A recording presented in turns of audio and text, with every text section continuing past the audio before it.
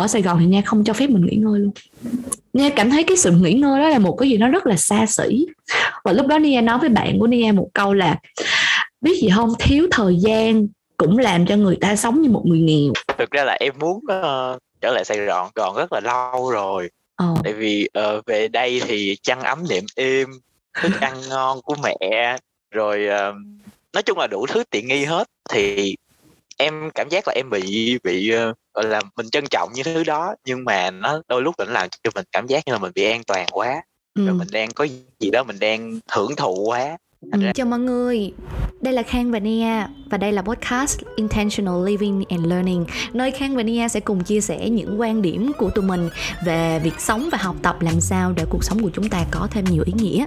Và ở tập này, tụi mình sẽ cùng thảo luận về việc suy nghĩ của hai đứa khi quay trở lại Sài Gòn sau một thời gian 7 tháng ở quê tránh dịch.